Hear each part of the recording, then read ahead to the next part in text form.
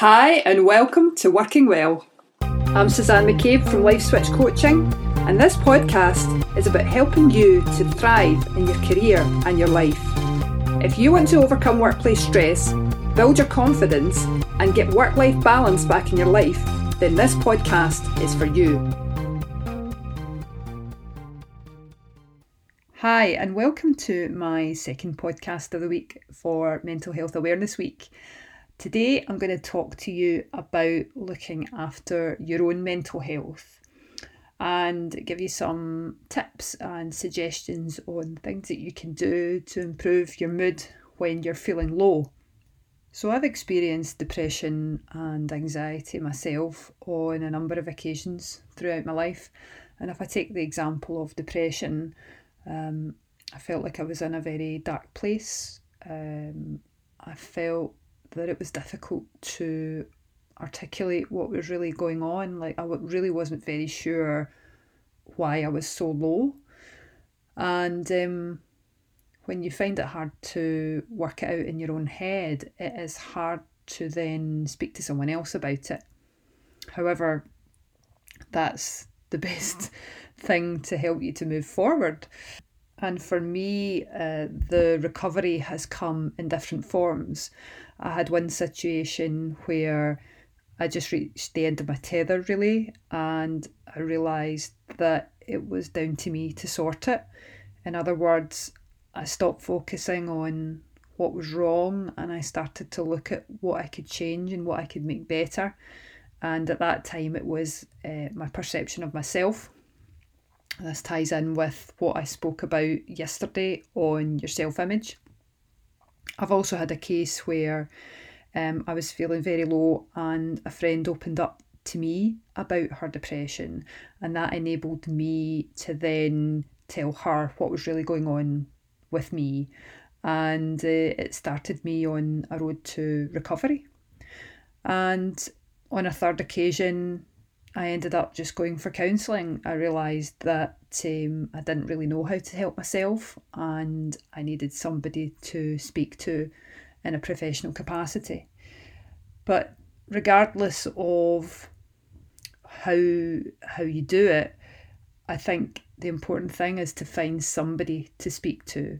And ideally that would be a friend or family member that you trust. But it may be that you also need to go to a professional and talk it through more thoroughly with a professional. And I would thoroughly recommend going for counselling if you feel that you're in a particularly dark place, and especially if you've had suicidal thoughts or anything like that. So that is really my first point, is to be willing to talk to someone about your depression. My second point is to use meditation. I think meditation is really good for helping to bring down your stress levels. I noticed a significant improvement in my own stress levels when I started to meditate. I would probably say maybe took a few months for me to be aware of the change within myself. But I felt calmer. I felt like I was more slow to get irritated by things that were going on in the house and so on. So I wasn't as snappy, and my general mood improved as well within a few months. So I would recommend doing meditation, even if it's just a few minutes a day. It doesn't really matter how much you do. The important thing is to do it, and to do it as regularly as you can.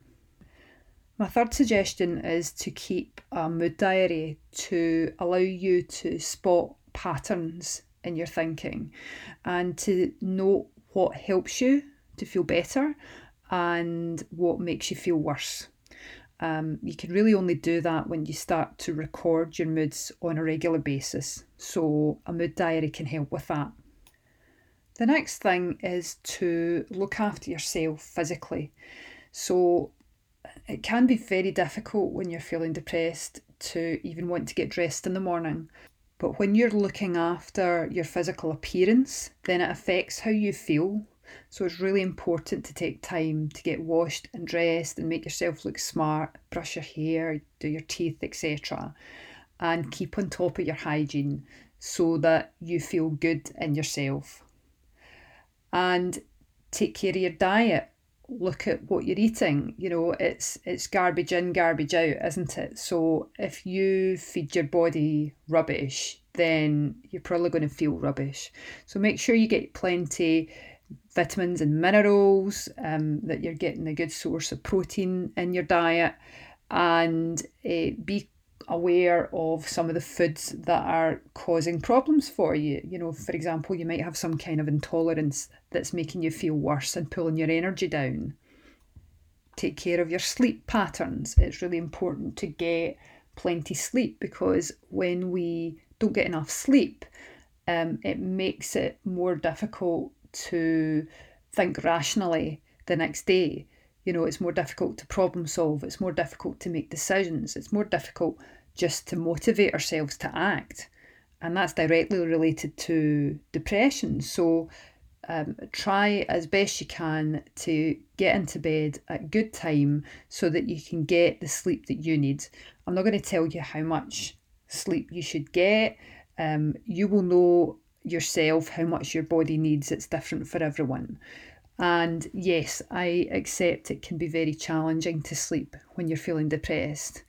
So look at some sleep tips online as to how you can help to improve your sleep at night. Also, avoid drugs and alcohol, because what they do is just make you feel more depressed. So they do nothing for your mood. So make sure you stay clear of them if possible. And if you're having challenges with drug or alcohol addiction, then by all means speak to your GP about that so that you can get some support to come off them if that's what you choose to do. So that's the physical side of looking after yourself. And as I say, there's no doubt that looking after yourself physically is going to affect how you feel mentally. So having got yourself ready for the day, what are you going to do now? Well, if you've got a job, then you'll be heading to work unless you're signed off sick. And it's difficult to motivate yourself in work when you're feeling that low. And I would encourage you to have a conversation with your line manager about how you're feeling. Because if you're experiencing depression or anxiety or stress, whatever it is in work, the chances are it's affecting your performance in work, and it will have been noticed anyway. So it's better to be open and honest about it so that your work, specifically your line manager, can help you to find a solution to make work more manageable. Now, if your mental health is poor and you're not going into work, maybe you're off sick, or maybe it's just a weekend or a holiday, how are you going to help look after yourself? Well, one of the most powerful things you can do to help your mental health is an activity that you enjoy. So, for example, you might take up a hobby like cooking or playing sport. You might want to try learning a new skill, like learning a language or learning to do cross stitch or whatever it is for you. When you learn a new skill, it boosts your mood and it helps you to break unhelpful patterns that are keeping you depressed. Volunteering is another thing that's helpful because you're giving your service to others. And when we connect with other people and offer our time to other people, then it's been proven that that helps to boost your mood. And, set realistic goals for yourself around these hobbies. It might be, as I say, difficult for you just to get out of bed and get washed and dressed. So, to set yourself a goal of attending a sports club every week might be a very big deal for you. So it's okay to set yourself a goal in the future of attending the sports club, for example. It might be that initially you just set yourself the challenge of getting washed and dressed in the morning, or you set yourself a challenge of getting out to the supermarket to get some groceries. And that may be enough of a challenge for you for a number of weeks until your mood improves a little and you increase your confidence and you feel ready to take the next step of going to the sports club or, as I say, whatever it is for you. The other thing you can do is to get yourself out in nature. Spending time in nature has been proven to improve mild to moderate depression, so I would really recommend that. And certainly if you've ever spent time by a loch or by the sea or a walk in the forest or a walk in the mountains, then I'm sure you'll agree that it's very beneficial for your health. It's very relaxing just to see all the beauty around you and to take it in. So I would encourage you to get out in nature and make the most of the fresh air. So there's a number of suggestions in terms of looking after your own mental health. And just a quick rundown of what they were.